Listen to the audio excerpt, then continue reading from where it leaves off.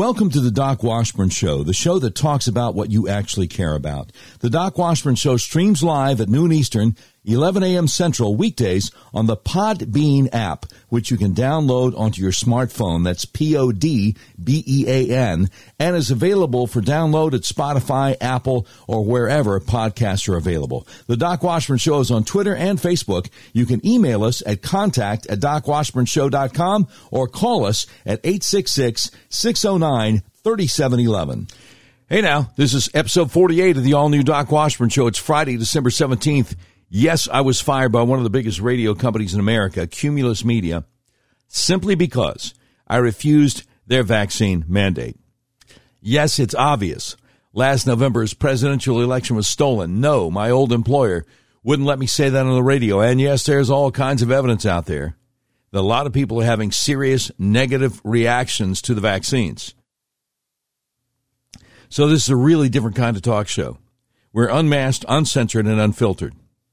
If you'd like to support what we do, go to our website, docwashburnshow.com, and click on the button that says Become a Patron. All right, we're real thankful for our advertisers who allow us to be able to do what we do every day. So let me just tell you something. If you have tried to buy a car recently, you realize there's such a chip shortage that you may have a hard time finding what you're looking for. People I know have actually bought vehicles from hundreds of miles away from where they live because that's how far they had to go to find what they wanted. That's where Red River Your Way comes in. Red River Your Way is a big old car dealership in the middle of the USA that believes in freedom, including the freedom to buy a car, truck, van, or SUV the way you want to. You can buy online and they'll drive it to you no matter where you are. Red River Your Way wants to make your car buying experience as easy and transparent as possible. That's why they've added technology to their website that puts you in complete control of your payment options and allows you to complete the entire purchase process online. But don't worry, Red River experts are still here to help you every step of the way if you have any questions. Red River Your Way makes it so easy. As you browse their selection, you'll see each vehicle has a button that says Explore Payment Options on it. Clicking that button guides you through a few easy questions that then create personalized payment options that you have full control over. All you have to do is adjust your preferences, and all the math happens automatically so you can determine what monthly payment works best for your budget. Red River Your Way makes car buying online easy. Your whole car buying process is completely transparent. If you want to buy a car, truck, van, or SUV, order online from the nationwide car dealer that believes in freedom, the dealer that will deliver your vehicle to your front door no matter where you live. RedRiverYourWay.com. You'll be glad you did. All right, that having been said, a lot of stuff going on today. I tell you what, just when you think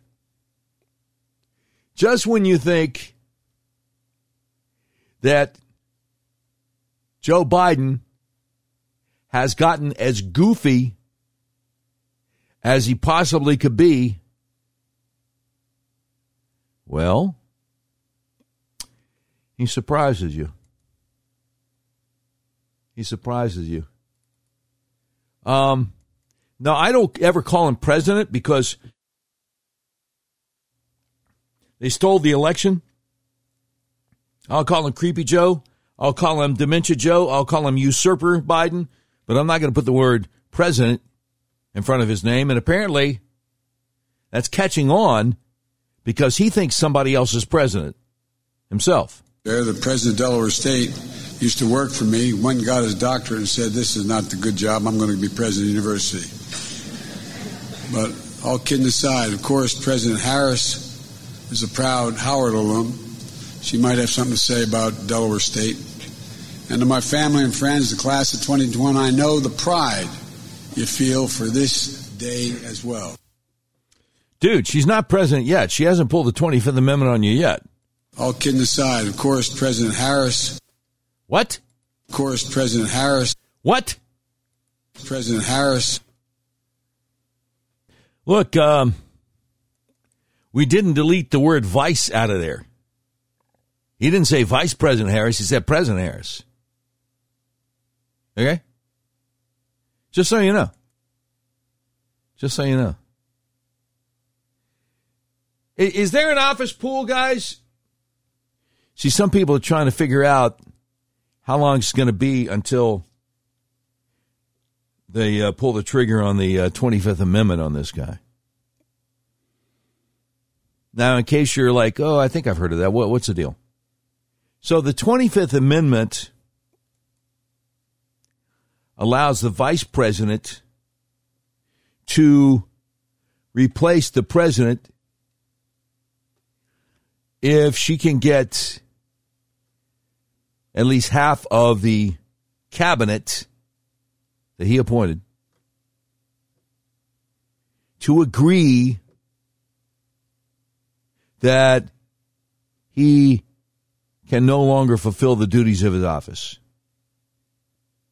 25th Amendment was submitted by Congress to the states July 9th, 1965.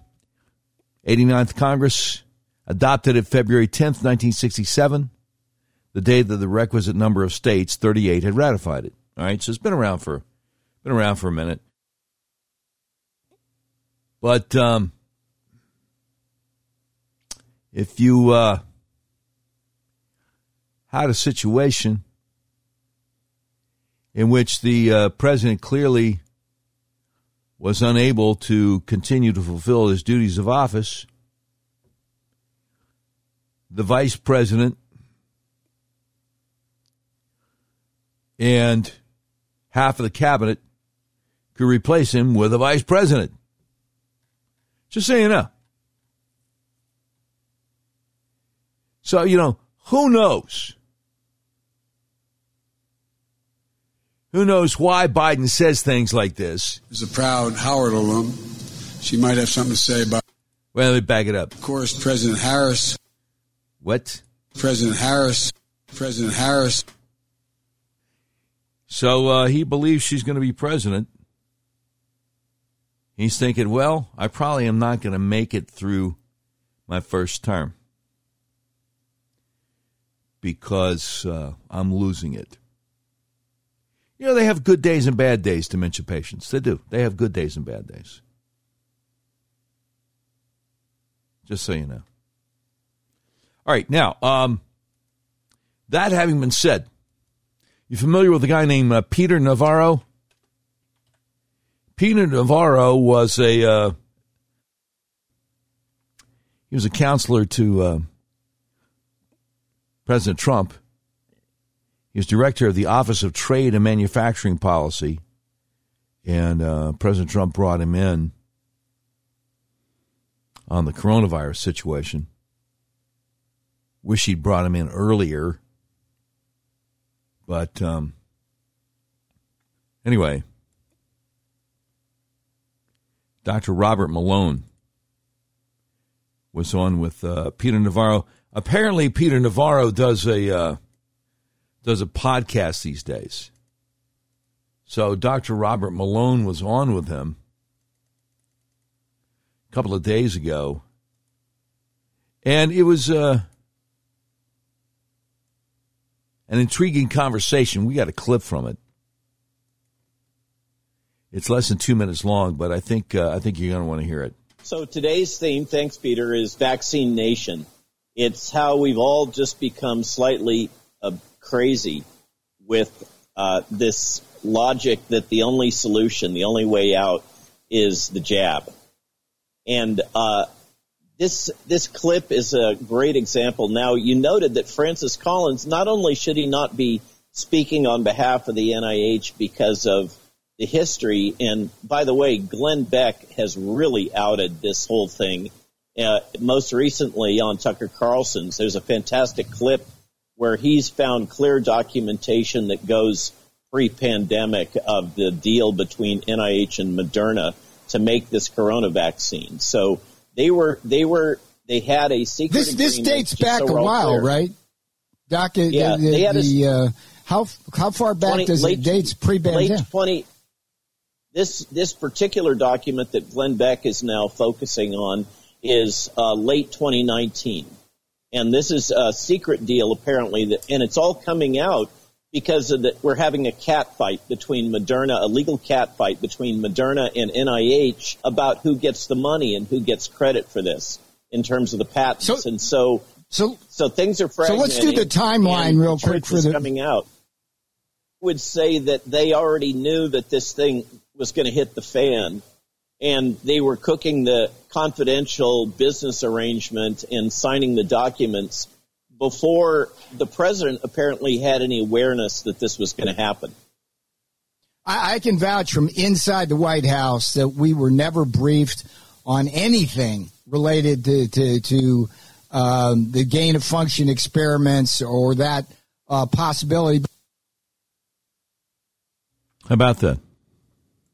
Now, they're talking about something that we had earlier this week, the clip of Glenn Beck on with Tucker Carlson, right?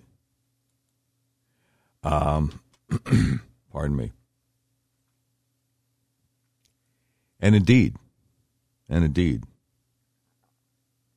the NIH did sign an agreement with Moderna before we knew anything about the coronavirus, that they would co-own this vaccine. Moderna, a company that never successfully brought a product to market. You know what I'm saying? And now a CDC panel recommends that most Americans should be given the Pfizer or Moderna vaccines instead of the Johnson & Johnson shot after reviewing safety data. The AP reporting, the CDC panel says the Johnson & Johnson shot can cause rare but serious blood clots, which have caused 9 confirmed deaths. Really?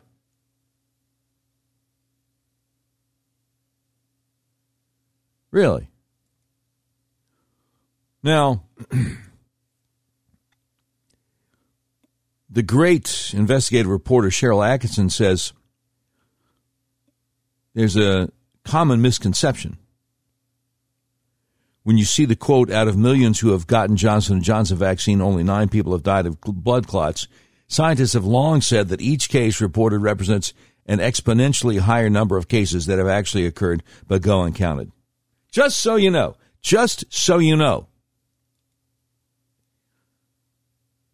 Because again, I don't ever want you to have cause to say, well, Doc, why didn't you tell us? Why didn't you warn us? Okay? The great independent journalist Jordan Schachtel says, all I get out of this is that Pfizer and Moderna are the more powerful cartel bosses at the moment. Johnson & Johnson needs to step up their game. Just so you know. Just so you know. And I certainly believe it's cartel. I certainly believe it's a cartel. I don't know if you heard about this. The CEOs of American and Southwest Airlines want to end the mask mandates aboard flights despite a surge of new Omicron cases across the U.S., according to UK Daily Mail. Well, Omicron is a mild cold. And from what I gather, from what I understand, the air in an airliner is fresh, new air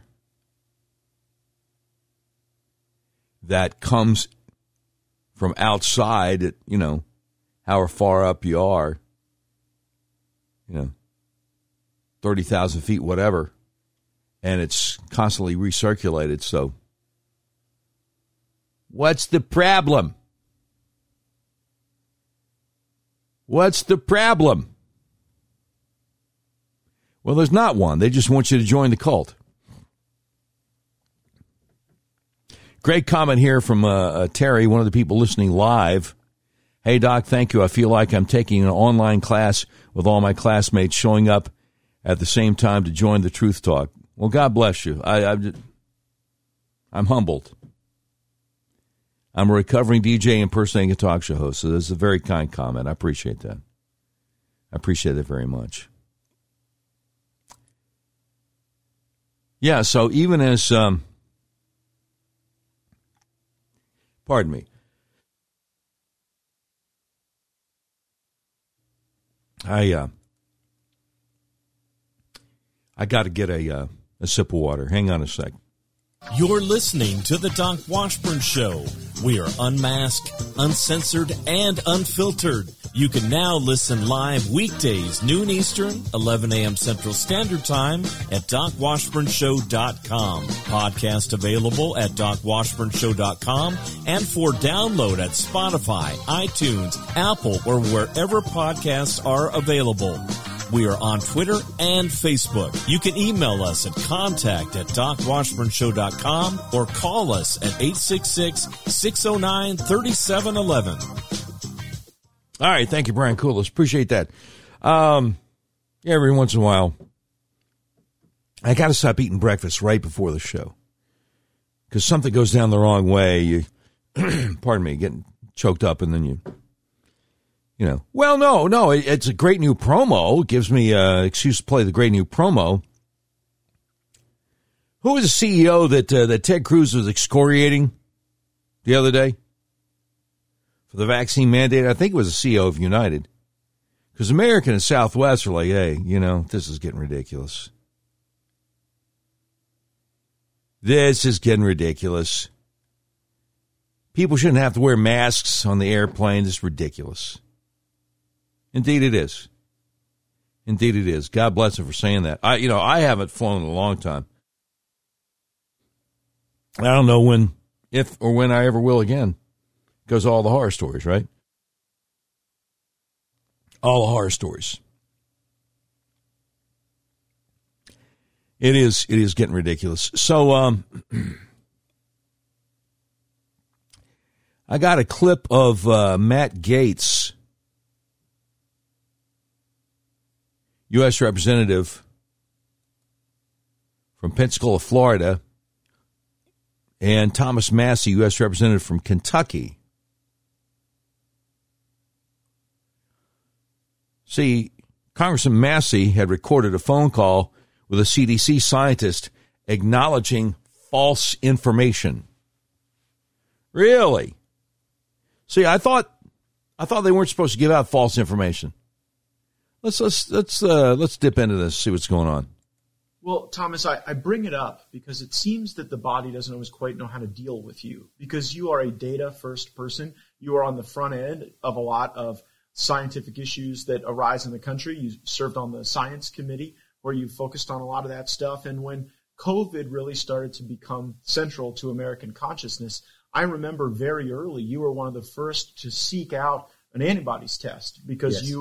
you wanted the data as to your own person Right. and your own health. Do you mind sharing sort of how you made that decision and how you've lived as a consequence of that result? Oh, sure. Well, first of all, I ask people who get the vaccine because they want to save grandma and, stop the spread of the disease. Did you go get an antibody test after you got the vaccine? Like if you're relying on this to save people's lives, did you spend the other $50 to see if it worked? Mm-hmm. And of course, almost nobody does that. But I had an antibody test 18 months ago that came back positive with high levels of antibodies. And so I've been interested personally as to whether the vaccine improves on that immunity and how durable and long lasting is that immunity. And so when the vaccines were first approved, and then by the FDA, and then the CDC published a short little blurb, I noticed there was a typo in there. Of course, I characterized it as a typo. This is December of last year. Okay, wait a minute. Check it out. Listen. We're a year later. And they said that the vaccine was 92% efficacious for those with evidence of prior infection. And whoa, that's a pretty tall claim. Let me go look at the data. And I looked at the data, and it showed that it was minus 7% efficacious for those. And where did you find that data? From the FDA. Not some private group, No. not some obscure website, but from the federal government's own collected data. Yes. It's still there. The data's still there. You can go see. The remarkable thing is they really didn't have much data. There were 1,200 or 1,300 of the 30,000 who participated who had evidence of prior infection. And so they split almost evenly, showing that the vaccine really didn't have much of an effect at all for those people. And so I called up the CDC, the director here in Washington, D.C., and I said, I think I found a typo. I didn't say you all are lying SOBs. And she said, let me get our top scientist on the line with us.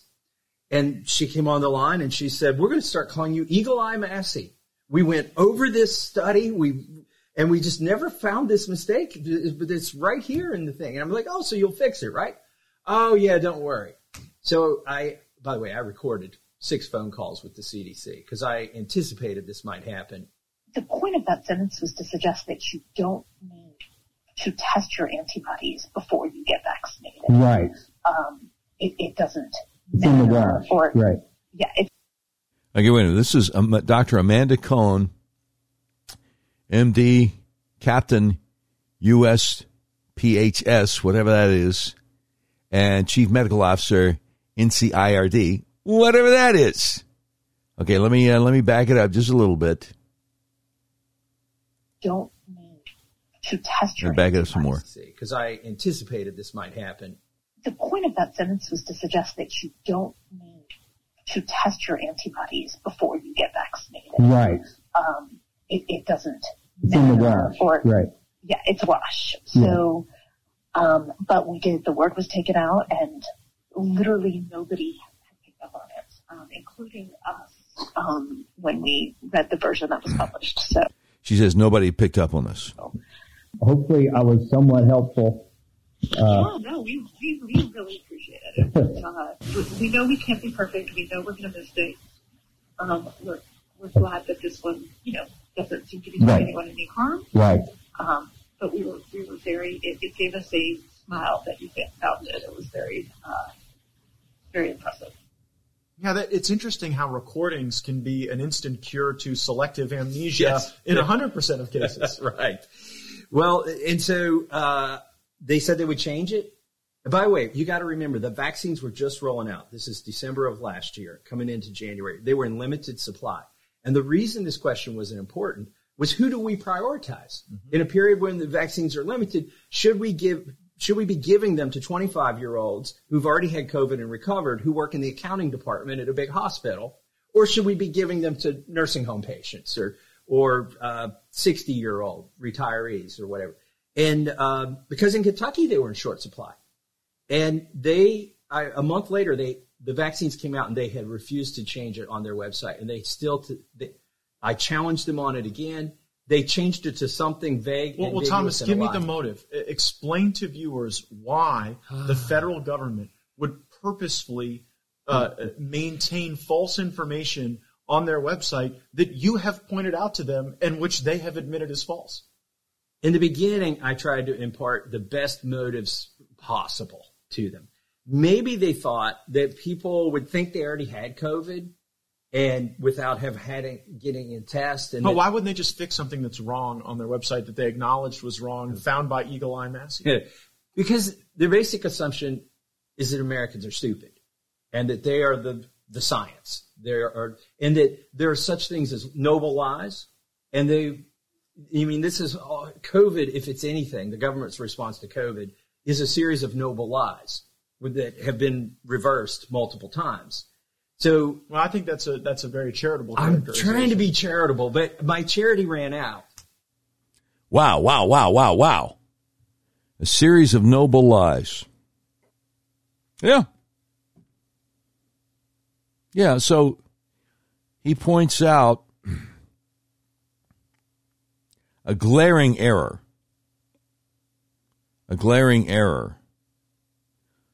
in the CDC's own paperwork. The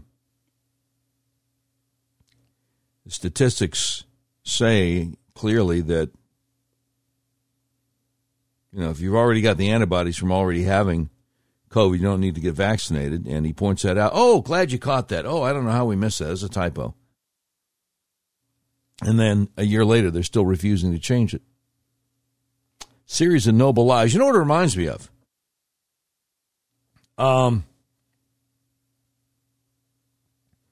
It was late summer or early fall of last year,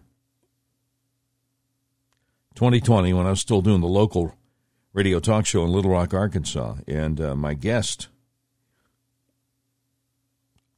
one day for an interview was a Dr. Jennifer Dillahay. Now, she's the chief epidemiologist for the whole state of Arkansas Health Department. And I said, you know, when I first became aware of all this stuff, every time I went to the grocery store, I was bringing stuff home and spraying everything I bought with my 70% alcohol solution. She said, oh, good, yes, good.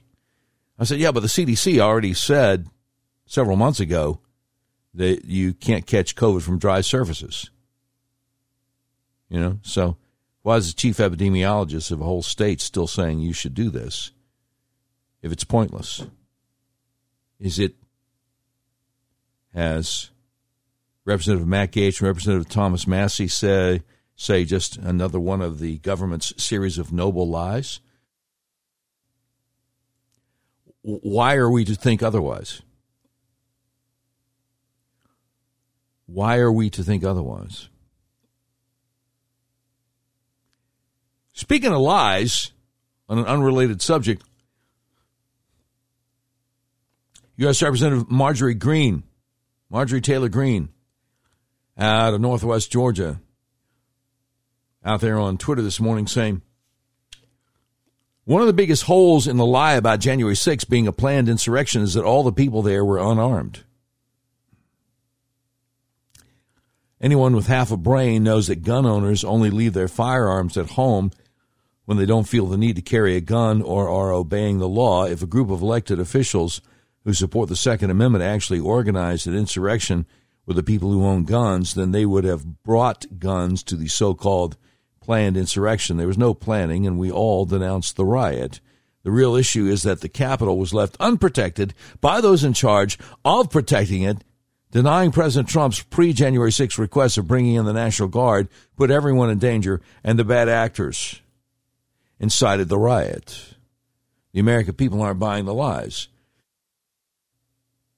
So, if the January 6th committee that 35 Republicans joined in with Democrats and voting for, if the January 6th committee was legit, then they would be subpoenaing Nancy Pelosi's texts and emails. Know what I'm saying?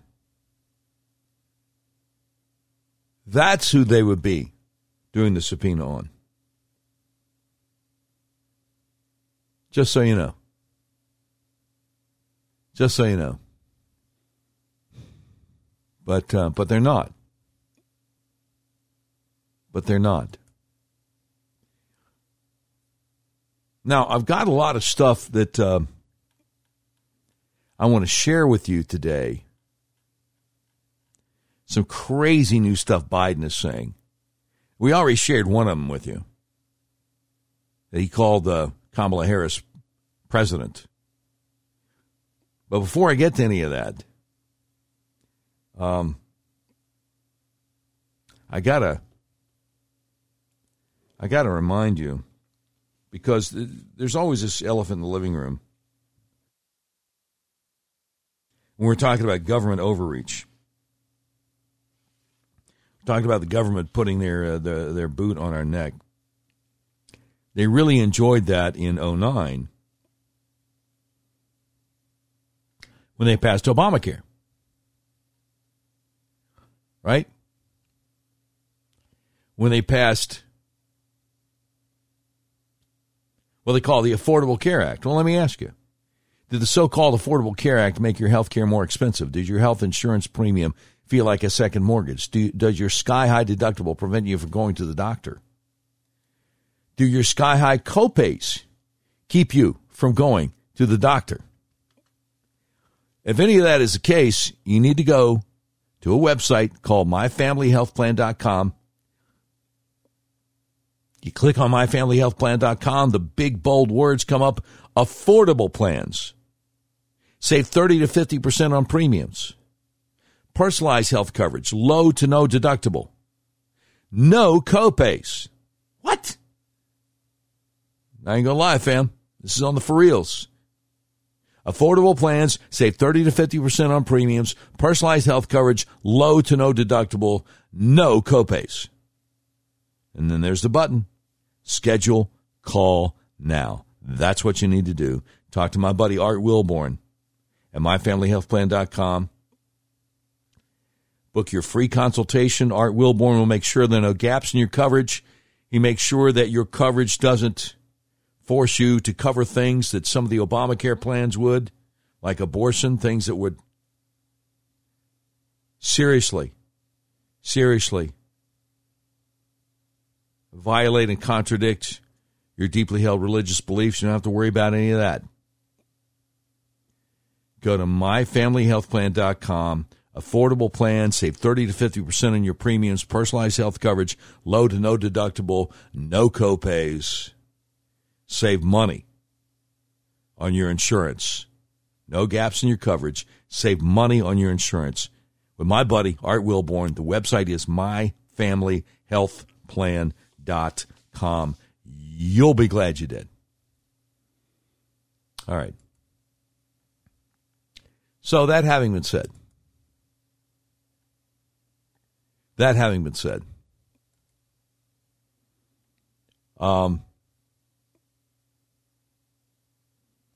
if you missed our interview with Julie Kelly from American Greatness,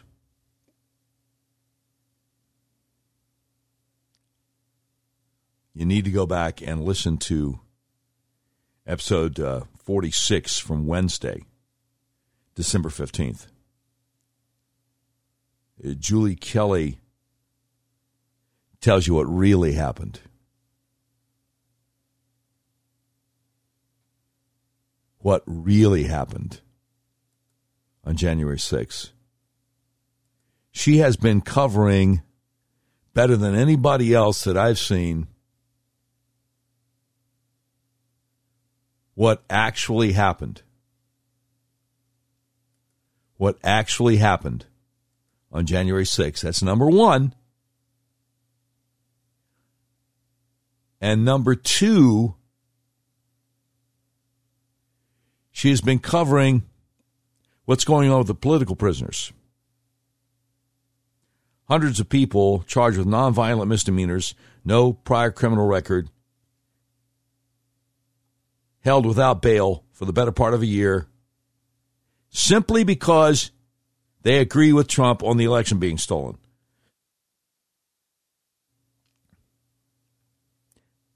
Radical prosecutors in Biden's DOJ telling radical judges, hey, this guy would be a danger to his community because he believes, he agrees that Trump, the election was stolen. Oh, okay, well, no bail then. When's this trial? Middle of next year. Oh, we don't have a trial date yet or whatever. Now, we're talking about Marjorie Taylor Greene a little bit earlier, saying the real issue is that the Capitol was left unprotected by those in charge of protecting it, that denying President Trump's pre-January 6th request of bringing in the National Guard put everyone in danger, and the bad actors incited the riot and the American people aren't buying the lies. Julie Kelly responds, Democrats, Nancy Pelosi, and Mayor Muriel Bowser left the Capitol complex intentionally vulnerable. They denied calls for National Guard because D.C. and Capitol cops had their marching orders. Democrats didn't want any interference from other security forces, asking why D.C. cops were attacking protesters, which is what they did. It's what they did. Julie Kelly says, so the so-called insurrection, the worst attack on democracy since the Civil War, comparable to 9/11, an attempted coup, a mob that nearly toppled the U.S. government, is now just obstruction? LOL, and Liz Cheney is messenger to the crazed flock, just like Russian collusion. No evidence it happened, so Mueller, Weissman, Adam Schiff had to pivot to obstruction of an official proceeding.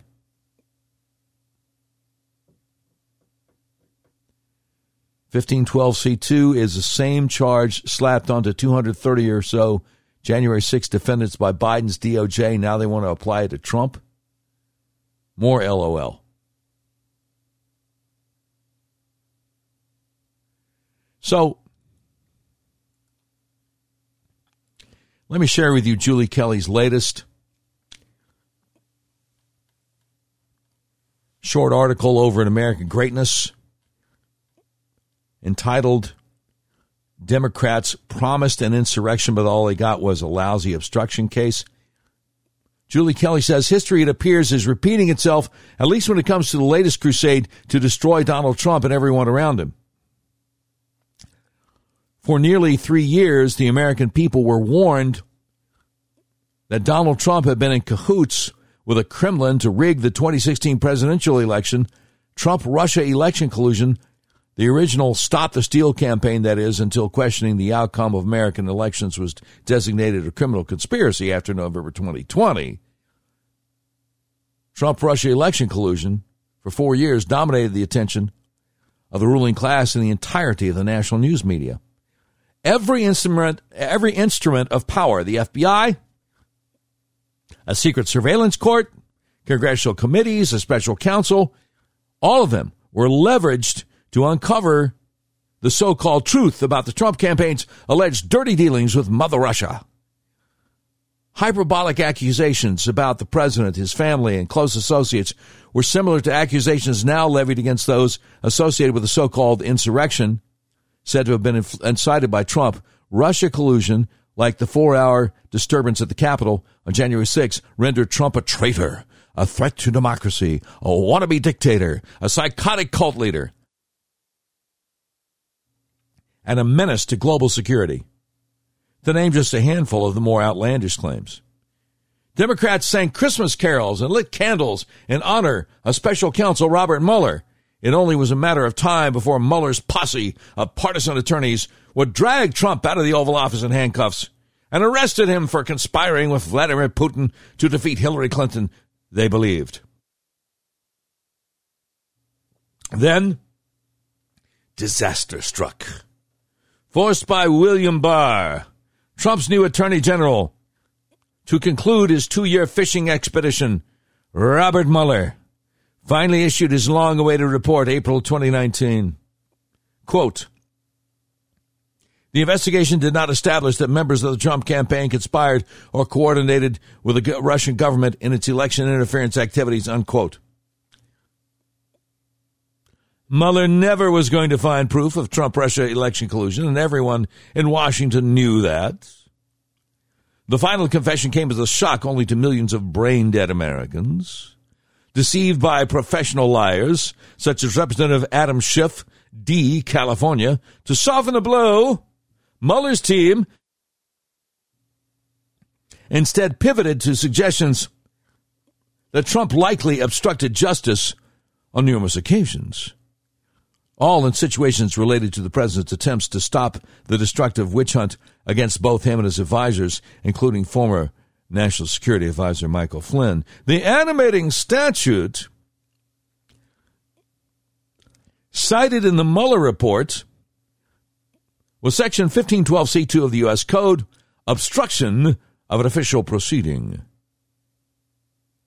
Julie Kelly says, as I explained in March, President George W. Bush signed the law in 2002 in the aftermath of the Enron scandal. Anyone who corruptly, otherwise obstructs, influences, or impedes any official proceeding or attempts to do so is guilty of a felony punishable by up to 20 years in prison. Working hard. Working hard for America. That's what he signed into law. Don't underestimate him. While the law's intent was to prevent interference in criminal investigations that involved any sort of evidence, it is a subsection of 1512 which relates to tampering with a witness, victim, or an informant. The wording is vague enough to be misinterpreted by nefarious prosecutors and lawmakers seeking to punish their political foes. This It's why Mueller's prosecutors struggled to tie Trump's alleged misconduct, for example, private conversations with FBI Director James Comey and Comey's subsequent firing, to a formal government proceeding. Andrew Weissmann, the partisan attack dog who ran the Mueller probe and headed the Justice Department's Enron task force nearly 20 years ago, has a deep affinity for the obstruction count.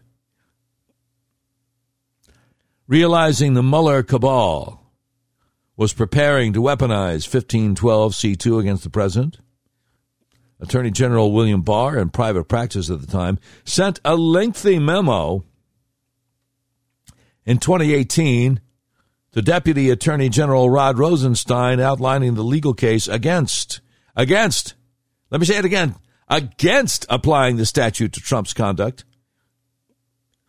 William Barr wrote, and I quote, "Under this theory, simply by exercising his constitutional discretion in a facially lawful way, for example, by removing or appointing an official using his prosecutorial discretion to give direction on a case or using his pardoning power, a president can be accused of committing a crime based solely on his subjective state of mind." So, William Barr, then still in private practice, admonished that pursuing criminal charges under 1512C2 against a sitting president would have disastrous implications on the executive branch in the future. In the end, Mueller did not pursue obstruction charges against Trump, a matter that is stuck in the craw of the resistance ever since. But the events of January 6th have breathed new political life into the obstruction statute. Joe Biden's Justice Department has slapped the charge against roughly 230 January 6th defendants in an effort to add a felony to mostly misdemeanor cases. 7 defendants so far have pleaded guilty to obstruction of an official proceeding, including Jacob Chansley, who was sentenced to 41 months in prison for the nonviolent offense. Defense lawyers have filed motions to dismiss the count in several cases, arguing the law is being too broadly interpreted by the government and that the joint session of Congress on January 6th does not meet the definition of an official proceeding.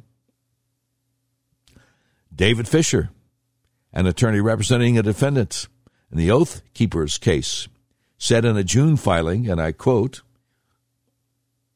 "Congress was not engaged in a formal fact-finding investigation or inquiry hearing wherein outside witnesses would be compelled to attend, documents subpoenaed, and sworn testimony was to be taken. Under the 12th Amendment, the certification process on January 6th was nothing more than a ministerial function of Congress that involved counting votes."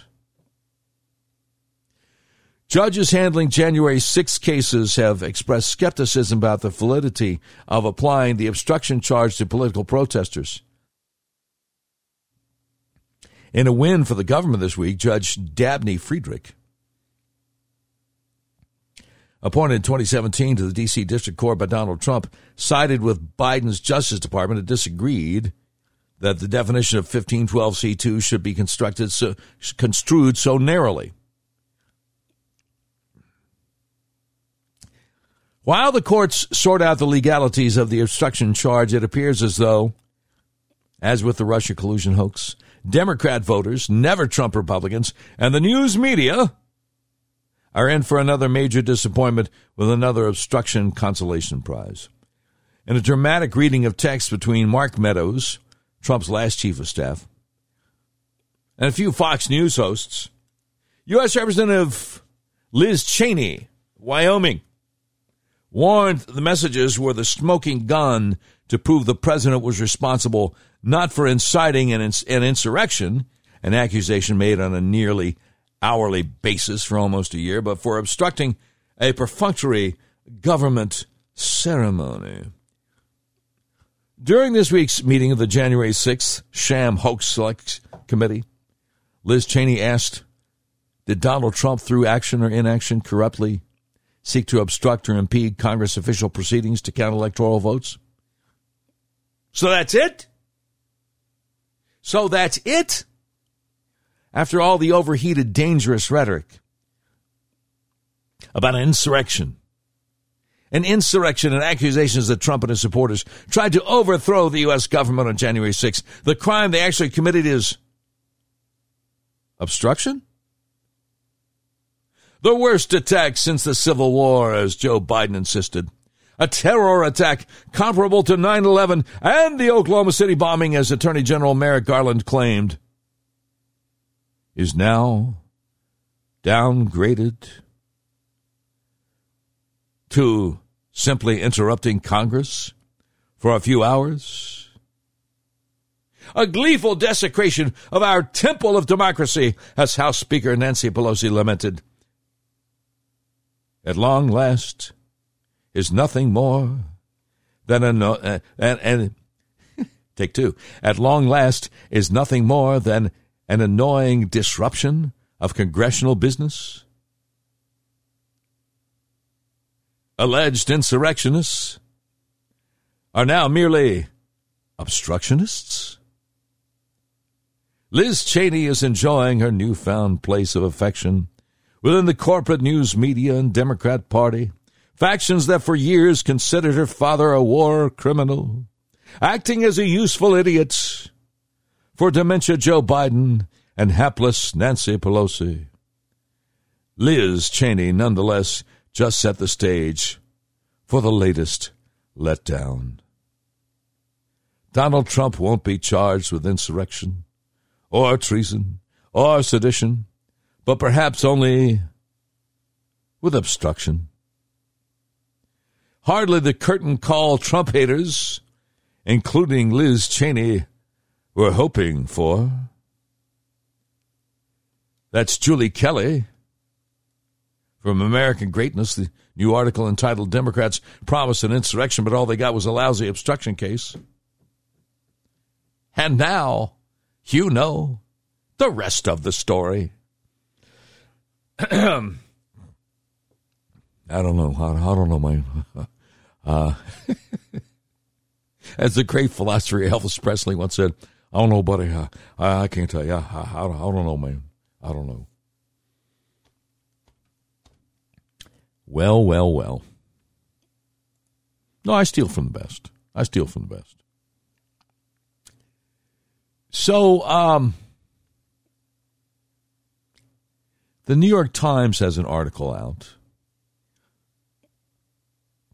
How Ashley Biden's diary made its way to Project Veritas. New details shed light on the federal investigation into the conservative group's acquisition last year of a journal kept by the president's daughter. Okay, wait. So, make sure I understand this. So, Byron York, reporter, chief political correspondent at Washington Examiner, Fox News contributor, says, in response to this New York Times article, he says, on the Ashley Biden diary, it's real. It's real. Okay, wait. So if that's the case, Bonchi over at Red State asks, he says, it's incredible. So they admit the diary is real, but the story here isn't that it contains some really bad accusations against Joe Biden, like the fact that Ashley Biden, as a girl, had to take inappropriate showers with her father, Joe Biden. No, that's not the story. Rather, the story is the FBI's focus on punishing people for exposing it and using it against Biden. That's literally a line in the New York Times article.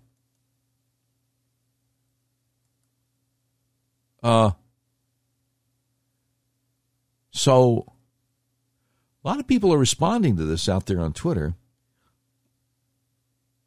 Yvonne Burton says, so Biden did take showers with his young daughter, but let's go after the people who exposed the diary. There's no equal justice under the law right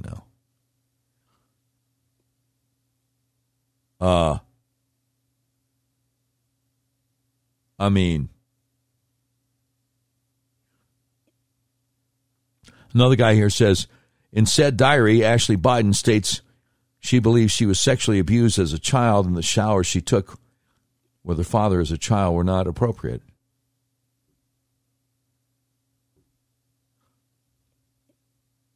Another guy says, wait, so the New York Times admits the diary is real And what they're going to focus on are not the jaw-dropping things she wrote in it about her family and her father, but rather how a reporter got hold of the diary. Really? We're that depraved to ignore what that poor girl went through? Oh, here's the good one. So Donald Trump and his wife Melania were secretly taped in the actual rooms of the White House. The press and the DOJ said, no big deal. On the other hand, Biden's kids abandoned their laptops and diaries in areas used or owned by others, and the media and the DOJ sees theft and conspiracy. Two standards. Got it.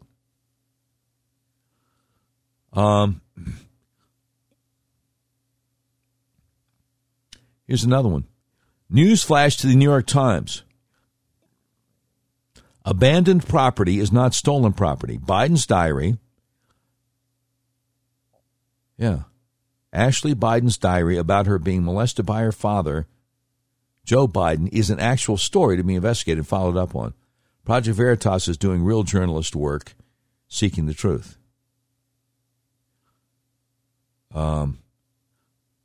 So, looks like she abandoned her rehab diary at a friend's home, and the friend sold it. So she had to go through rehab.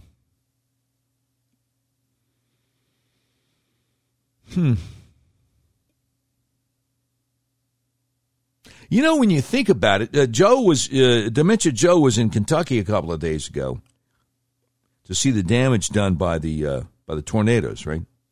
And first thing he does is starts talking about his son Bo dying. You never hear him talk about his daughter. A lot of people don't know he has a daughter, but he does.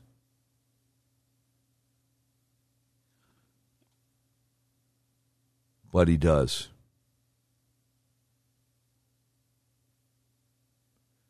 So, yeah, so why is nobody asking why Joe Biden took showers with his young daughter and traumatized her?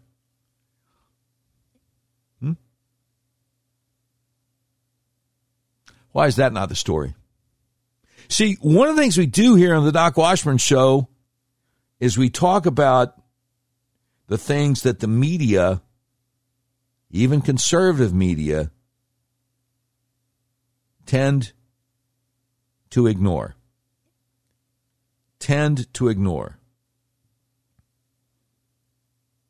So yeah. Yeah, I want to read that diary. That's messed up. But again, look, if you've seen the videos of Joe Biden with the families of the senatorial swearing-ins every 2 years on C-SPAN, you know he's a child molester. It's on video of him groping little girls while everybody else in the family is looking up at the camera. Now, most people haven't seen it. But if you're paying attention, it's not hard to find. A lot going on, a lot of audio I want to share with you. Bill de Blasio, soon to be former mayor of New York City, doing an interview on CNBC this morning, and it went something like this. People want to lead their lives. I mean, the hard thing, No, I'm sorry, not on CNBC. This was Smirkanish, the guy from Philly, on CNN. I apologize. People want to lead their lives. I mean, the hard thing, I feel it here in New York City. Yeah. By the way, I'm from Philadelphia, so it's not like I live in a rural area. But I feel it in every block that I walk in New York City. But if I were in the middle part of the country with you, I don't think we'd see masks. I don't think we'd be showing our vax cards anywhere. So I come back to that point where unless everybody's on the same page in the country, we're kind of screwed. And you know how you get on the same page? People have to lead. So, look, I believe with enough leadership, enough mandates, we're going to get a hell of a lot more people vaccinated. The more people vaccinated, the more we actually make the transition to a time when COVID is in the background, not the foreground. And we know these mandates work, and we know people respond. Look, human beings are pretty predictable. If you say your paycheck depends on it or your ability to enjoy life and go do the things you want to do, people will make the practical decision overwhelmingly, and they'll go get vaccinated. But we aren't pushing hard enough. We got to go farther. So, again, just reiterating the fact that a lot of these Democrats are actually communists. It's nothing about the gentle art of persuasion. We're going to force you to take the jab. That's where they're coming from. Now, we had a story the other day, a couple of days ago, of United States Senator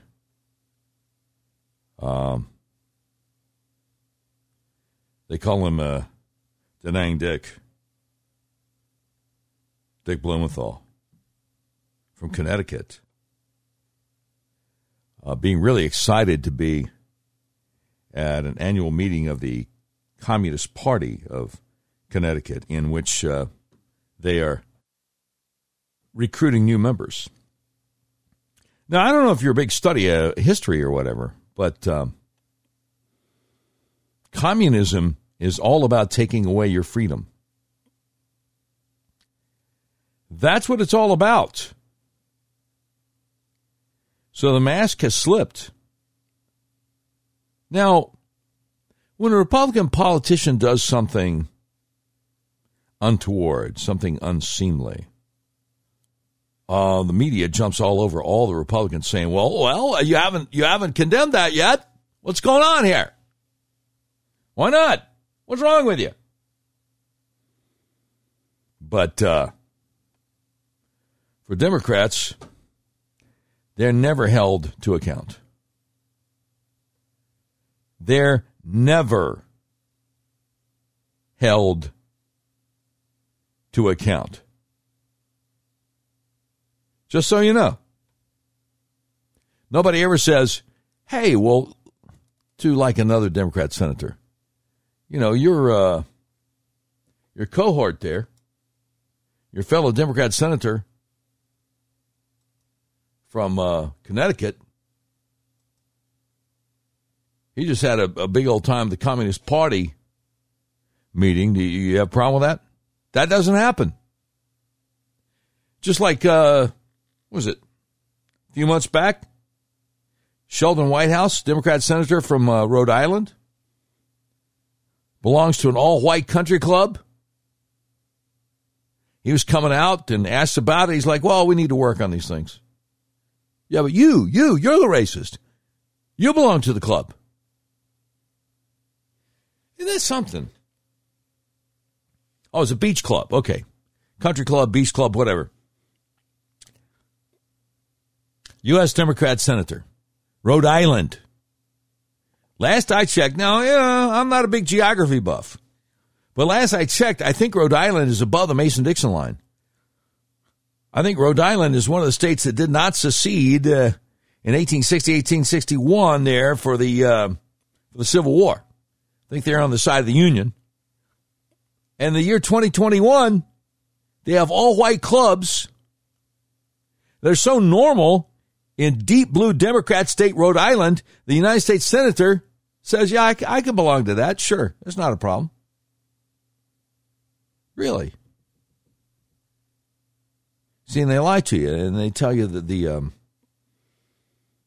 that after the civil rights legislation passed in the mid-1960s, the Democrats and Republicans decided to trade sides. And the Democrats became the side of civil rights, and the Republicans became the side of racism and segregation.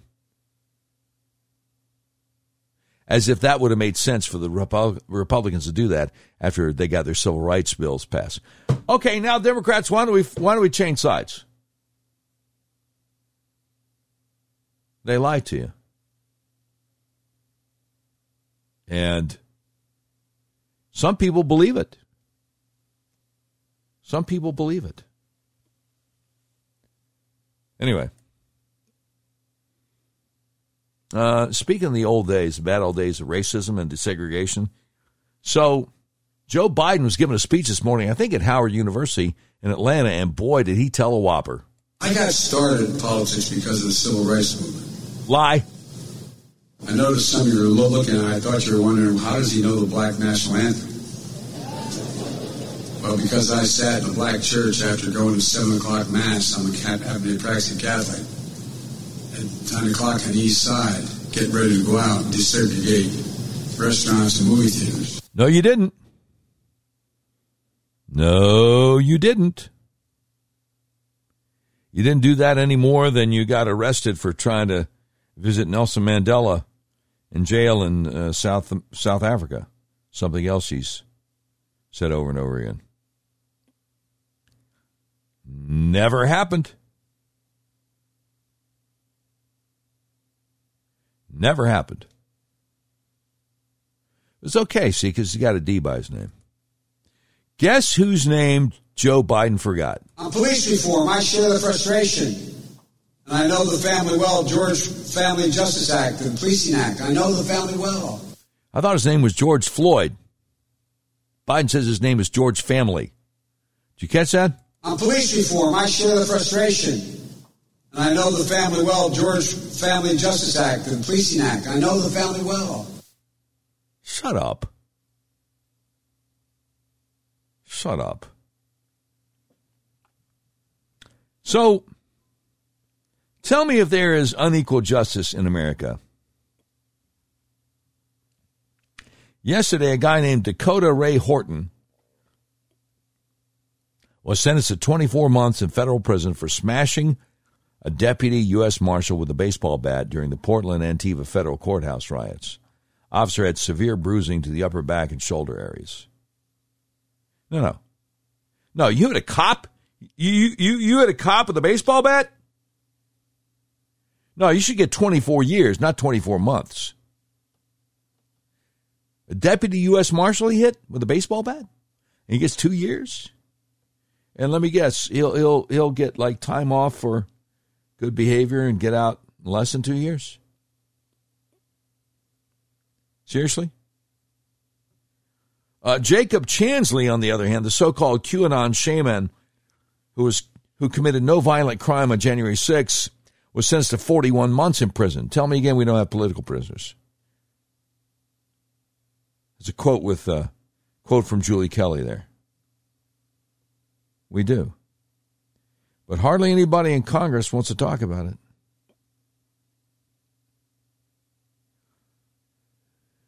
Hardly anyone in Congress wants to talk about it, just so you know. New article out from thefederalist.com. IRS filings confirm left-wing Zuckerberg bucks recipient funneled millions into manipulating 2020 election for Biden. Let's see. Your internet is down. Black SUVs parked in front of house. LOL. We got black SUVs in front of the house? Oh, it's a joke. You crazy kid. Go crazy, go nuts. Absolutely marvelous. Jordan Boyd over the Federalist. See, the internet's down on the PC, but not on the phone. Jordan Boyd at the Federalist has the receipts.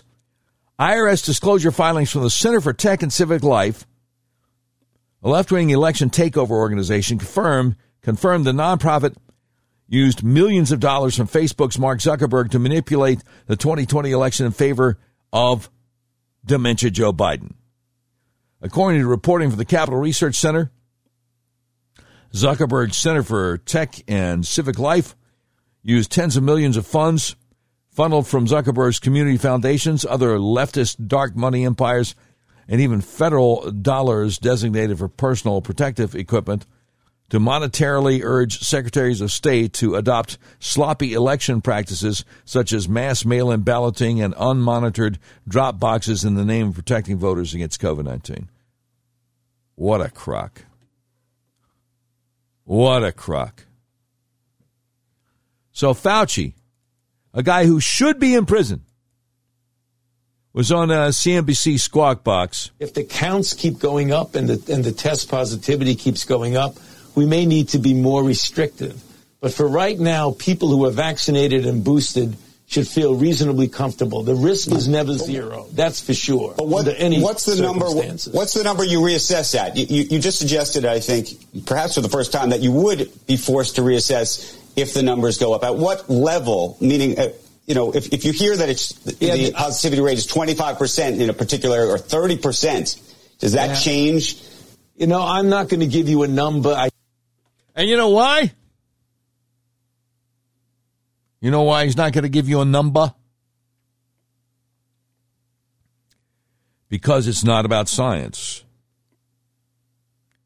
And he's waiting for his marching orders.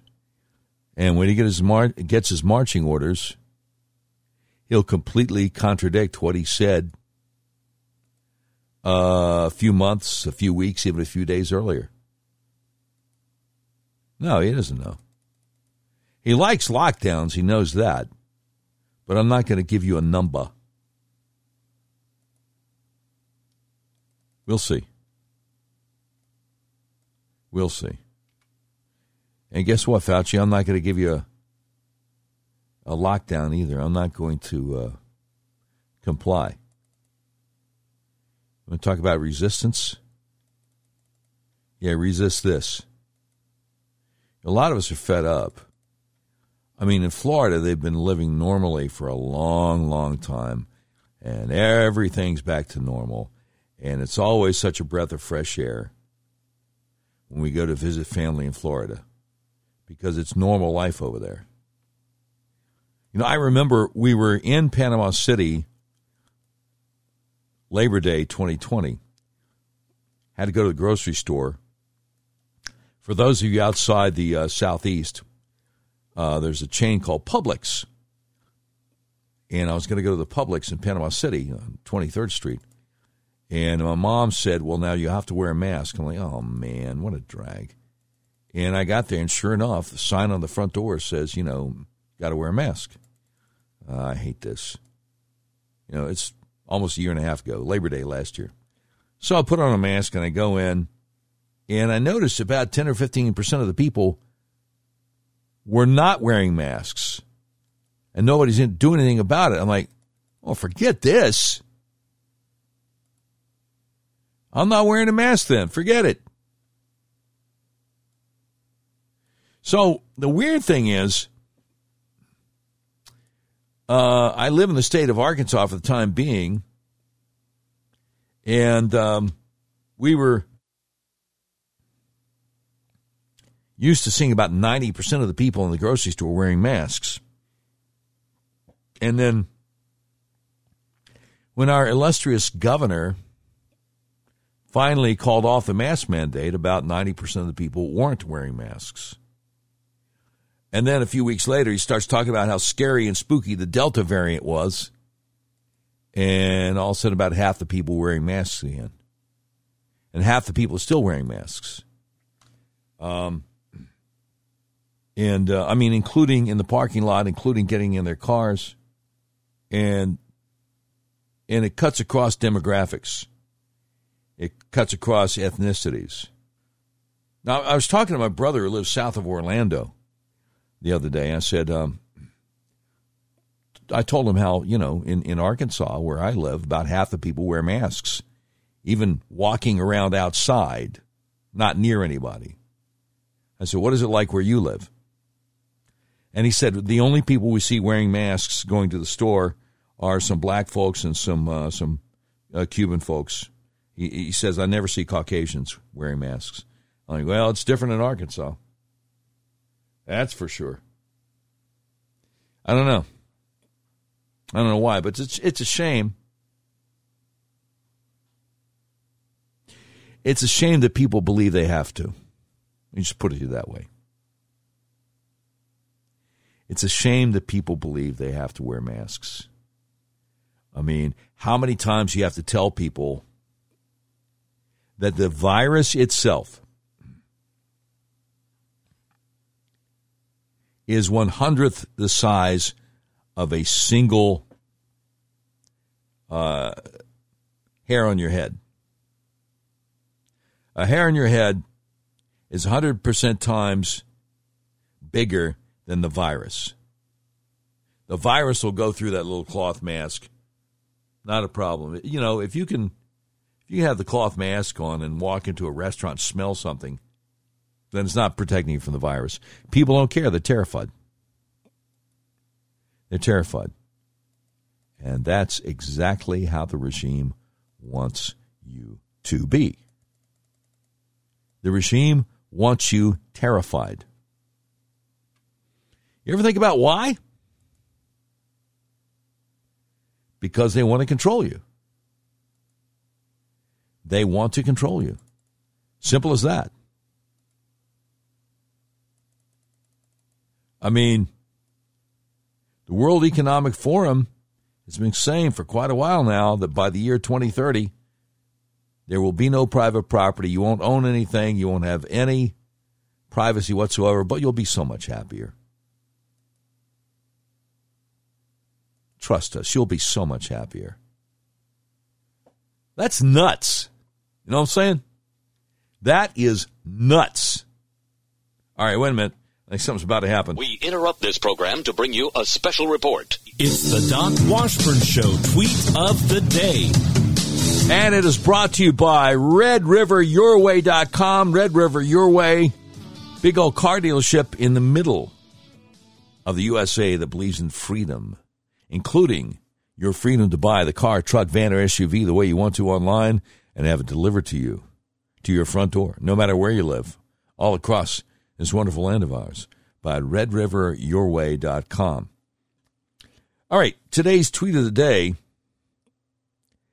is actually a thread of 6 tweets.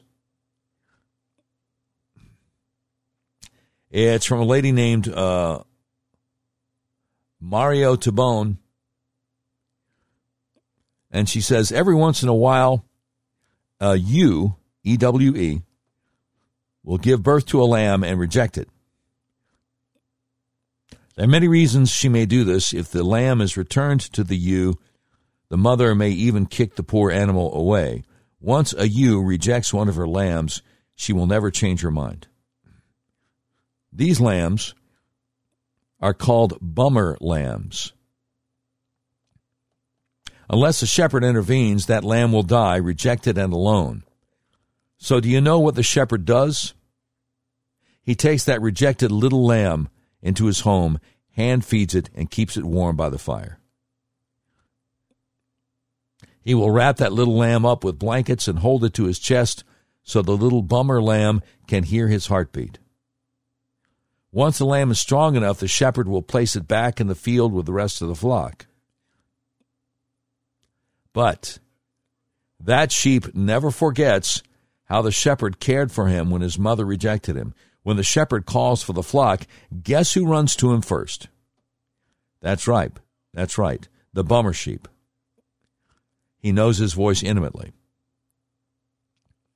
It is not that the bummer lamb is loved more. It just knows intimately the one who loves it and has experienced that love one-on-one.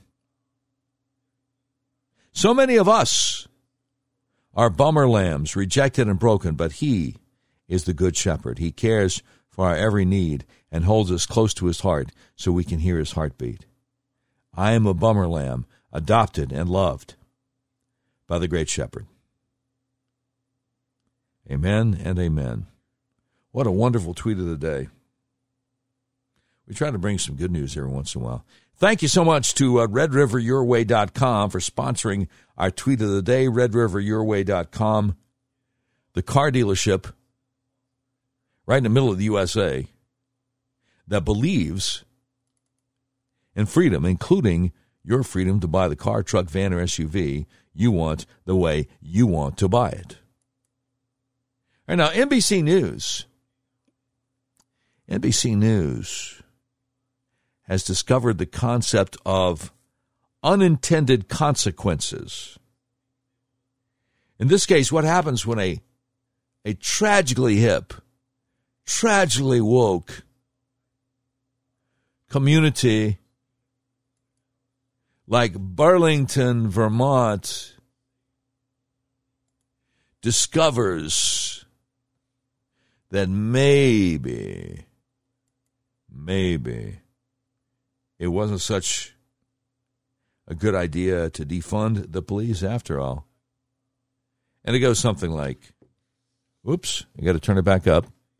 something like this. In Burlington, Vermont, roll call looks a little different than it used to. I know it was a long night. Often just 5 officers are on shifts for a city of more than 44,000 after Burlington's leaders cut the police force by nearly 30%, essentially imposing a hiring freeze. We had huge numbers of people making real demands about changing policing, saying we don't want police to participate in certain kinds of calls for service. We don't want as many police, all of which had real merit, but none of which was being done with any kind of specificity or deliberation. In the wake of George Floyd's murder, the city council voted to divert part of its police budget to social and racial justice programs. But working officers began to leave faster than anticipated, down to just 64 in a short period of time. Many who left felt like the city turned on them. Do they tell you why? They do. What have they said to you? The exit interviews have been pretty clear that it was about a lack of support in a political sense and a sense of saying that this is not how I want to serve anymore. I don't feel valued. With fewer officers, some routine patrols stopped altogether. They're just not there. Mark Bouchette and his family have owned this home goods store for 35 years. He says the police couldn't respond quickly to disturbances, prioritizing more serious calls. He and his staff felt their absence. They said, we don't feel safe in the evenings. In Burlington, Vermont. In Burlington, Vermont. It's all taken its toll on those who remain. What is the morale right now at the Burlington Police Department? It's in rough shape. I know that what has been expressed to me from officers and even my own frustrations about the job, not being able to police as effectively as we once could. Realizing there was a problem this fall, the city council reversed course and voted to bring back more officers. The resolution carries. We're in a situation that I think nobody wanted us to get to. In other words, there are some unintended consequences. Oh, absolutely. The department hired social workers to handle mental health calls and other community issues. I will never betray my badge. Now, Chief John Murad is working to rebuild his ranks. Okay. Now, did you catch the part where the shop owner was telling the NBC reporter that since they slashed the police budget, we don't feel safe? And she said, in Burlington, Vermont. He said, yep, in Burlington, Vermont. Now, why do they say it that way, do you think? Well, I took the liberty of checking the demographics of Burlington, Vermont. It's 86% white, less than 5% black. So do you think that the racial demographics of that city have anything to do with the assumption of the reporter? Just a thought. Just a thought. Yeah, Burlington, Vermont, there are more Asian folks there than there are black folks, 6% Asian. But you slash the budget for the cops, and all of a sudden people say there's a crime problem, we don't feel safe anymore. How about them apples? What a shock, huh? Yeah, why don't we... Oh, and by the way, I looked at their city council. And everybody on the city council, there are how many? 1, 2, 3, 4, 5, 6, 7, 8, 9, 10, 11, 12. There's a mayor and 12 members of the city council, and they're all either Democrats or progressives. Not one Republican on the city council.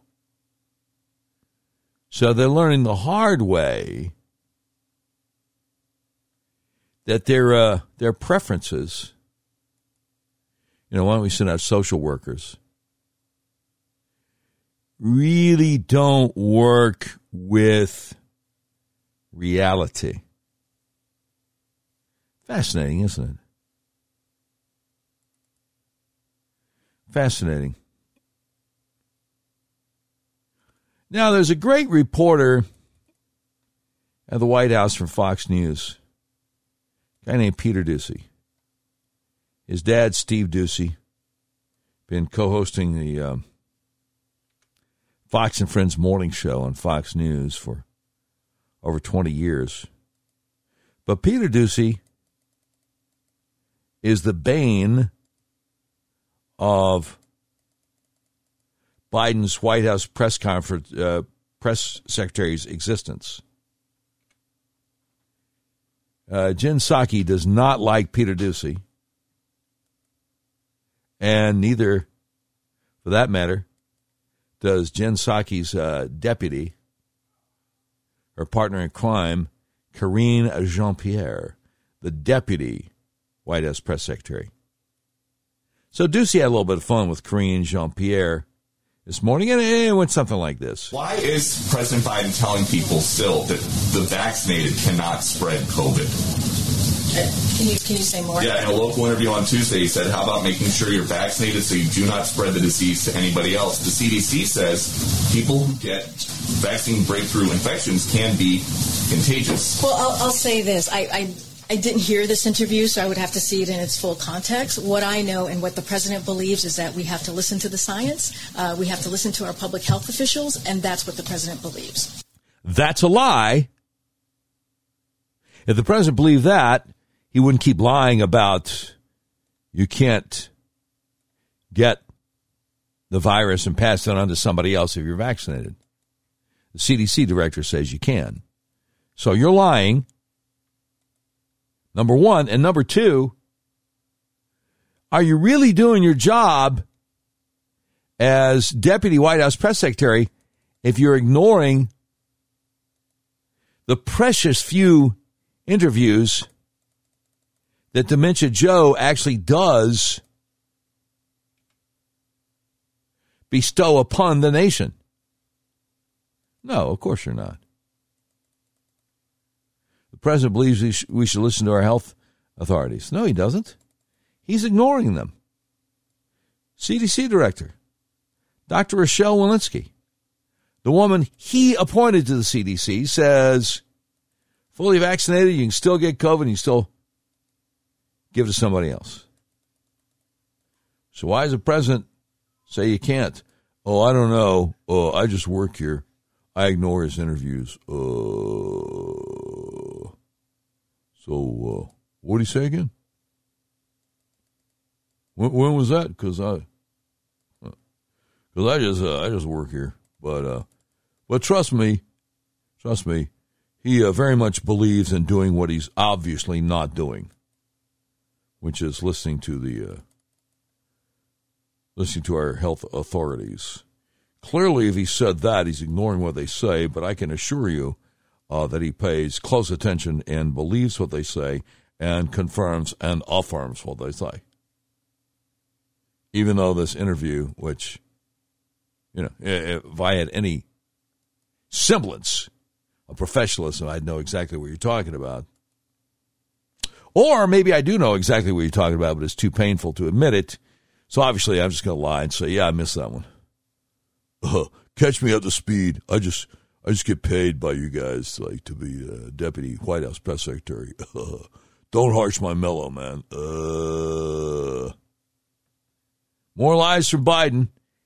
Here's what Peter Doocy was talking about. And so everybody talks about freedom and not to have a shot or have a test. Well, guess what?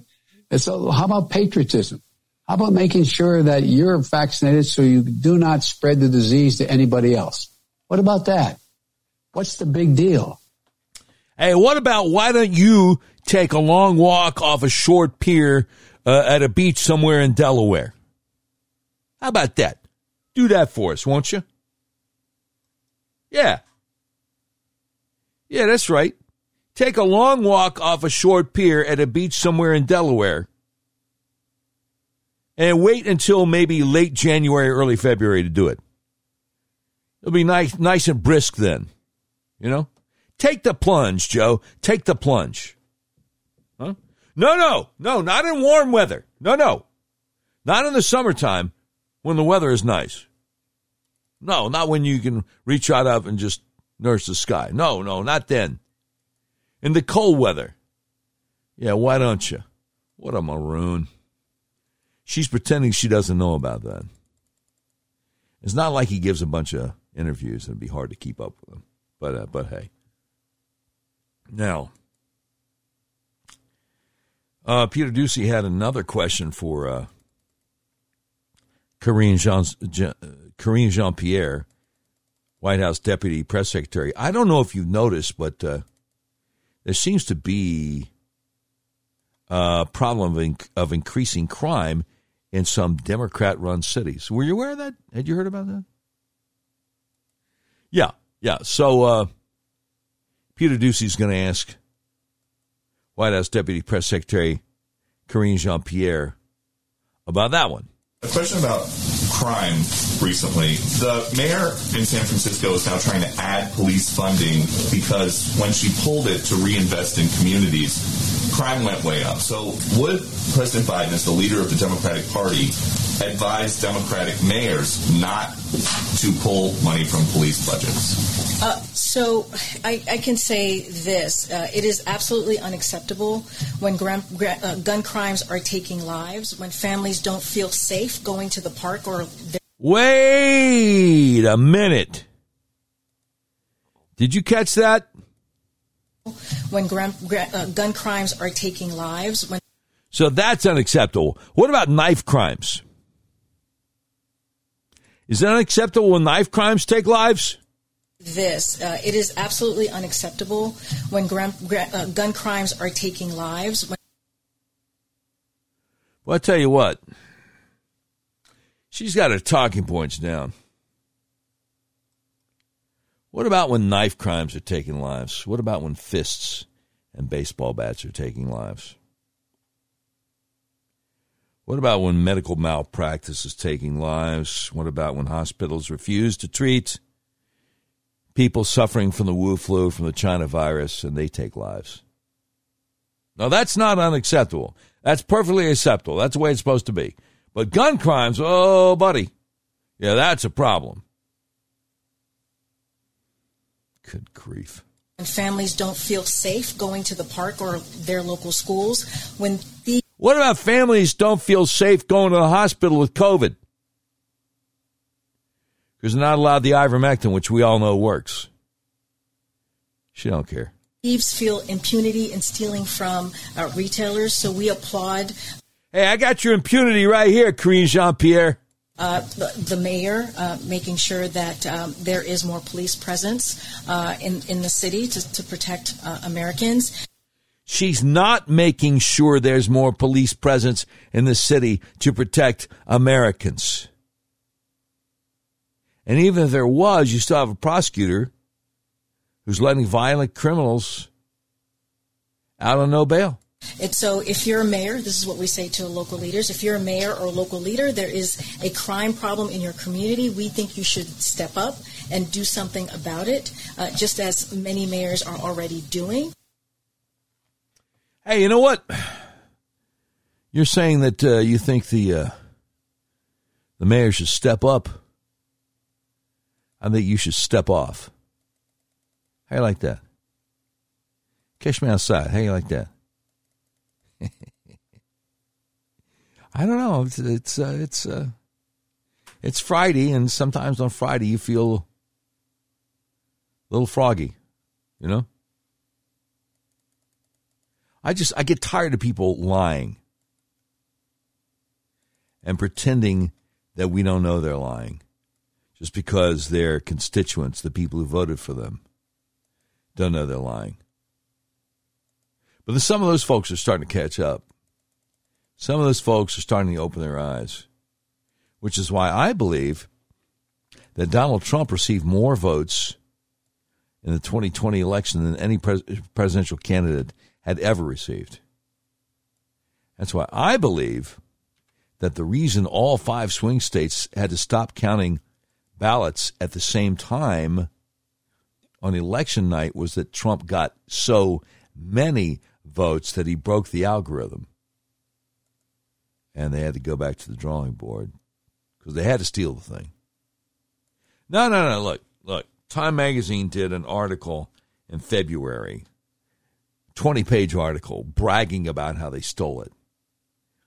Now, they don't use the word steal. They say, well, no, we didn't steal it. We had to fortify the election because we knew the country couldn't afford to go through 4 more years of Donald Trump. So we fortified it. But they explained in the article, claiming they fortified it, how they stole it. Anyway, guess what Biden thinks you're going to do in a few years? Because of the incredible change in science and technology. You're going to see us traveling commercially the next 20 years at 15,000 miles an hour. Subsonic speeds, supersonic speed. I mean, the thing. No, we're not. 15,000 miles an hour, huh? Traveling commercially at 15,000 miles an hour. You believe that? Do you believe that? I don't believe that. Let's see. Traveling commercially at 15,000 miles an hour. I wonder. Let's see. I'm in Little Rock, and I just typed in Los Angeles. And let's see. How many miles is that from Little Rock to Los Angeles? Okay, it's 1,665 miles from Little Rock to Los Angeles. And Joe Biden says in 20 years we'll be doing 15,000 miles an hour traveling commercially. So that means, I'm not a math expert. That means you could get from Little Rock to L.A. in like 7 minutes. Now, we're not going to do that. But this is the same guy who said he wasn't going to shut down the economy. He's going to shut down the virus. And now he's like, well, we don't know how to shut down the virus. No, Joe. No, Dementia Joe. You promised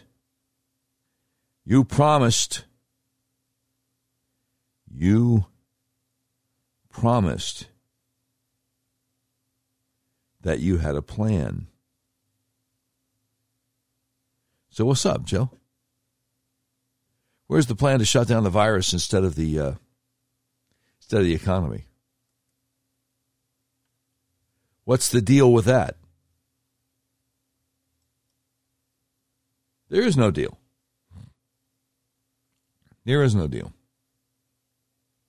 He lied. Because that's what he always does. He always lies. Head east on West No saying? 43rd Street. Oh, shut up. Street, then turn left. Shut up.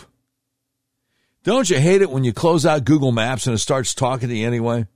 Because I looked on Google Maps to see, on my phone, to see how far away Los Angeles is from Little Rock, Arkansas. And then it acted like, it thought that I wanted to keep it. But I didn't.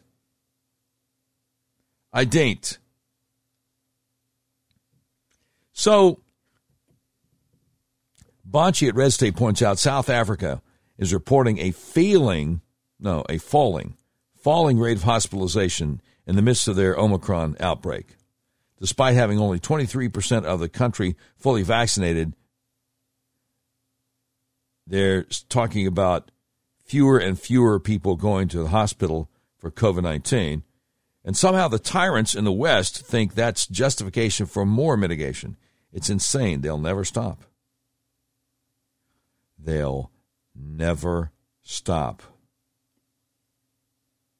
That's right, because they know what they want. It has nothing to do with science. So, Dr. Benjamin Braddock, out there in L.A., he's got his own Substack. He's on Twitter saying, last couple of years have really been eye-opening. People I thought would have been leading from the front during times like these have shown themselves to be cowed by fear.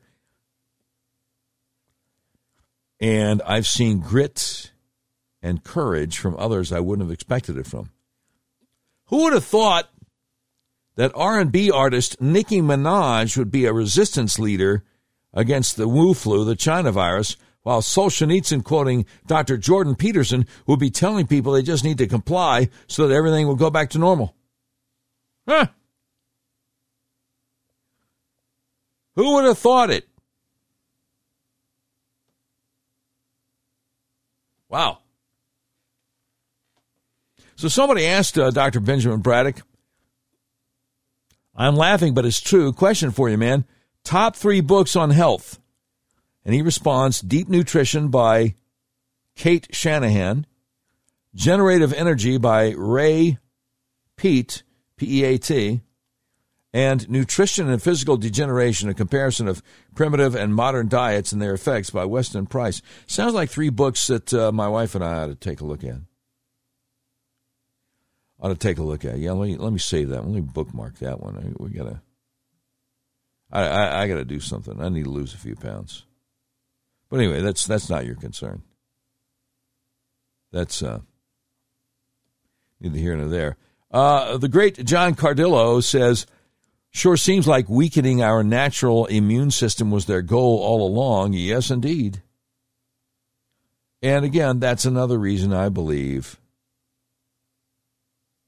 that Dr. Fauci should be under the jail. Now, speaking of your health and speaking of things they try to hide from you, somehow, by the grace of God, about 14 years ago in Brunswick, Georgia, I became aware of the best-kept secret in American healthcare. And I think I'd probably be in a wheelchair by now if I had not become aware of it. I don't know if my wife would even still be with us. She had a very bad bout of what they called COPD on New Year's Eve of 2015. We were engaged at that point. She was my fiance. I was trying to call her all day long, couldn't get a hold of her, and didn't know where to look for her. And didn't know her kids well enough to have their phone numbers at that time. That evening, her daughter sent me a private message on Facebook, said, Mama couldn't catch her breath this morning, and Jason's girlfriend had to drive her 80 miles an hour to get her to the ER at Baptist Medical Center because she was, her breathing was constricted or obstructed. And she's in a medically induced coma, which really shocked me because I didn't know what that meant. What it meant was they got to put you under to try to stabilize you. So she was in the hospital for 9 days, 2.5 of it in the medically induced coma. And when she got out, I took her to the Arkansas Upper Cervical Center. They did x-rays of her head and neck and said, look, your atlas is out of line. We need to adjust your atlas. And they did. And walking to the car, she said, Doc, this is crazy. The big toe on my left foot has felt numb and tingly for years, and now it feels normal. I said, well, that's good. That afternoon, I was doing my local radio talk show, and she texted me and said, hey, guess what? I don't have my regular daily backache. And I said, that's good. And a few days later, she told me, I haven't had a headache since I got my atlas adjusted, the Arkansas Upper Cervical Center. I said, well, how often are you used to having headaches? She said, every day. Every day. So let me tell you how this works. Your skull weighs anywhere from 8 to 15 pounds. It rests on the top bone of your spinal column, the atlas, which only weighs 2 ounces, so it's really easy for your atlas to get out of alignment. If it does, your whole spinal column could get kinked up like a chain, and that tends to restrict your central nervous system's ability to send impulses to the rest of your body, the way God designed it to do. And it can affect your circulatory system, your digestive system, your reproductive system, and yes, even your respiratory system. It can cause migraines, neck pain, back pain, vertigo, you name it. So do yourself a favor. If you're in Central Arkansas, call my friends at the Arkansas Upper Cervical Center, 501-279-2009, for free consultation to see if you need to get your atlas adjusted. If, like most of the people who listen to the Doc Washburn Show, you're outside of Arkansas, go to their website, turnmypoweron.com, and click on Find a Doctor so you can find one close to where you live. All right? Good idea? Good idea. All right, I gotta take a drink of water. So here, let me do this real quick. Thanks for listening to the Doc Washburn Show. We are unmasked, uncensored, and unfiltered. Many of you have asked, how can we help support the show? Really easy. Go to DocWashburnShow.com and click Become a Patron at the top right corner of the website, or click the Podbean logo where it says, Be My Patron on Podbean. We sure do appreciate your support of the Doc Washburn Show. Yeah, we do. Thank you, Brian Koulis. Appreciate you. All right, so Tim Meads over Daily Wire has an exclusive. Maxine Waters goes maskless on cross-country United flight. How about them apples? Talk about a mask-off moment for Congresswoman Maxine Waters, Democrat, California. Yesterday, an anonymous tipster passed along an exclusive photo to the Daily Wire that appeared to be a high-profile member of Congress not wearing a mask aboard a United flight headed from Dulles Airport, Washington, D.C. to LAX, Los Angeles, despite the FAA mask mandate in place requiring all passengers to wear a mask due to COVID-19 precautions. Meanwhile, flight attendants hounded other passengers consistently for not wearing their masks, even in between bites of food. See, that's why I won't fly. I'm not going to do it. Flight attendants only asked Maxine Waters to pull up her mask once the tipster pointed out the hypocrisy. The source told the Daily Wire Maxine had her mask off for at least an hour while she read her paper and took a nap. Attendants brought her fresh coffee while she was napping and didn't say a thing as three of them walked past and saw Maxine Waters reading and then sleeping while she remained maskless. But the source did not receive the same treatment from United Airlines. She explained, my nose had bled pretty early into the flight, so I later on pulled my mask down below my nose to get some cooler air. Within a few minutes, a flight attendant informed me I had to put my mask back over my nose the right way immediately. The source says she pointed in the direction of Maxine Waters, indicating that she wasn't wearing a mask as a form of protest. The flight attendant looked at Maxine Waters and said to the woman, okay, but you need to put your mask on the right way. The Daily Wire source added, I put the mask on the right way after the flight attendant told Maxine to put her mask on. Maxine had been napping. She did put the mask on after the attendant interrupted her sleep and told her to do so. I think she was startled by the rude awakening. The source, who also suspects Maxine Waters had a role in her boyfriend's seat getting bumped, was able to snap a photo of the Congresswoman before she put her mask on. Well, you know what they say, rules for thee, but not for me. Readers should remember Maxine Waters has been one of the longest, most vocal advocates of masking in public settings. In April 2020, Maxine Waters tweeted, and I quote, take a chance. Remind an unmasked person to put on a mask, and if they become angry, smile and say 6 feet away and keep going. In May 2020, Maxine Waters took it a step further and said that not wearing a mask in public was a threat to public safety. She slammed then-President Trump as being a bad role model for being seen in public without the face covering. She tweeted out, Trump is a dangerous example for children and those who tend to follow him. Not wearing a mask and not social distancing is dangerous. Do not follow his example. Protect yourself. Coronavirus kills. Maybe this ignoramus doesn't care, but you should care about yourself. Oh, okay. She doubled down on that message in June 2020, tweeting out, Trump still refuses to wear a mask. Trump's failed leadership and his unfortunate followers not wearing masks and not social distancing is responsible for the growing infections, death, and surge in coronavirus cases. Oh, okay. None of these statements were forgotten by the Daily Wire's source, who slammed the Congresswoman for her rules for thee but not for me attitude. The passenger also expressed her dissatisfaction with United Airlines customer service, or lack thereof. Quote,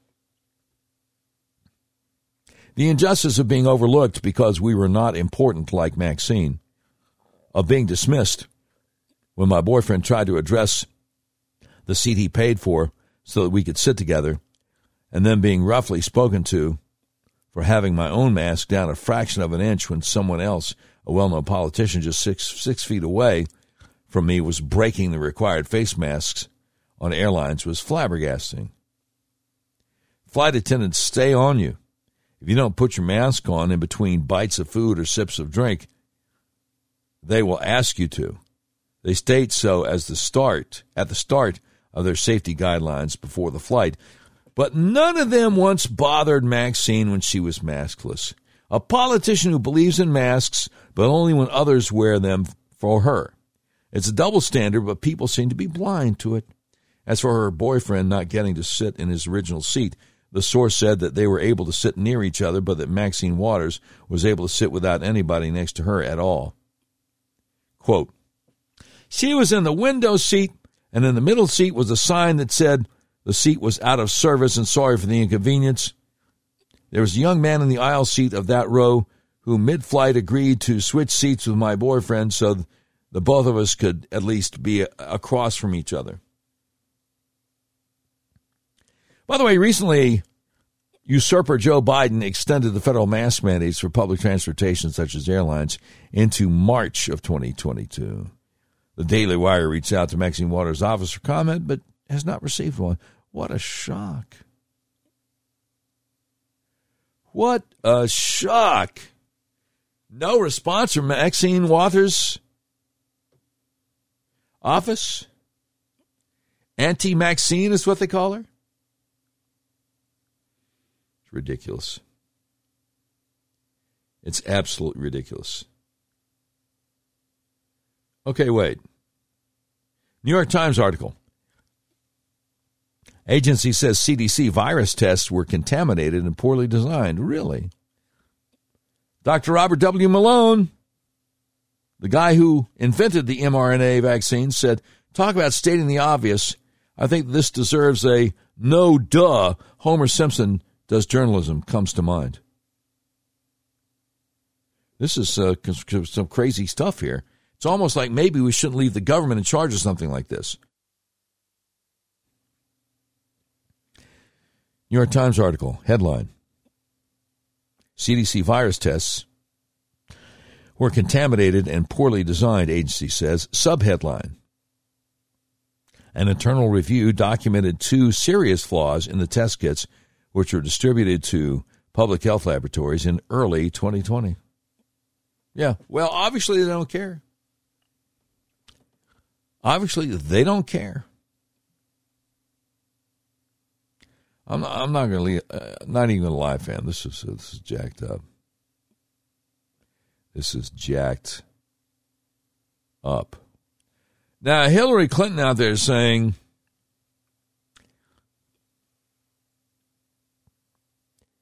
well, responding to that guy, Rachel Madcow over at MSNBC, who said if Hillary Clinton's email protocols were a major national story for over a year, Mark Meadows' use of private email accounts matters too. Hillary says, especially since his emails were about plotting a coup d'etat, while ours were about gefilte fish. A coup d'etat? What an idiot. So the great David Harsanyi over there at National Review responded to Hillary, said, you set up an illegal server to circumvent transparency and then tried to illegally destroy your emails. Anyone else would have been charged. And, of course, National Review has a new article on Hillary entitled, Hillary Tries to Rewrite Her Sordid History Again. Yeah, that's it's messed up. Oh, the Federalist also has a new article out called Nancy Pelosi Owns January 6th. Beautiful. Beautiful. Yeah, she's the one that needs to be subpoenaed. Absolutely. I said something about the clean air in airlines earlier on the show, and I couldn't remember where I got it from. The great Matt Walsh, here's the quote. The air on a plane is extremely clean and heavily filtered. Fresh, clean air from thousands of feet in the sky is piped in. You won't breathe the same air for more than a minute or two. It's the cleanest and safest confined space on Earth, and yet you have to wear a mask. Absurd. It is. It is. And the great Paul A. Shabula, also on Twitter, saying, Ashley Biden's diary, just confirmed authentic by the New York Times, contains accusations of pedophilia against her father, Joe Biden. Why aren't Democrats more upset by Ashley's claims than by how the diary was obtained? Yeah. Or as the late, great Norm Macdonald would say, People should be. Should be upset about it. The great party man Randy over on Twitter says, remember when we found out that CNN was basically one big pedophilia ring and the media completely ignored it? Brian Kilmeade sending a text saying that January 6th was bad has been a major multi-day story for the media. The revelation that CNN is one big pedophilia ring has been completely ignored. Conclusion, the media is the enemy of the people. Yep. That's what's up. That's what's up. Now, let me take a look at Jordan Schachtel here real quickly. He's got a little thread over there on Twitter. Jordan Schachtel, a great independent journalist, says, seems like we're splitting atoms here. Pfizer and Moderna said their shots would stop the spread. They also said their shots would make you less sick if you get COVID. So we're supposed to disregard their claim that their shots will stop the spread, but believe their shots make you less sick if you get COVID wholeheartedly, right?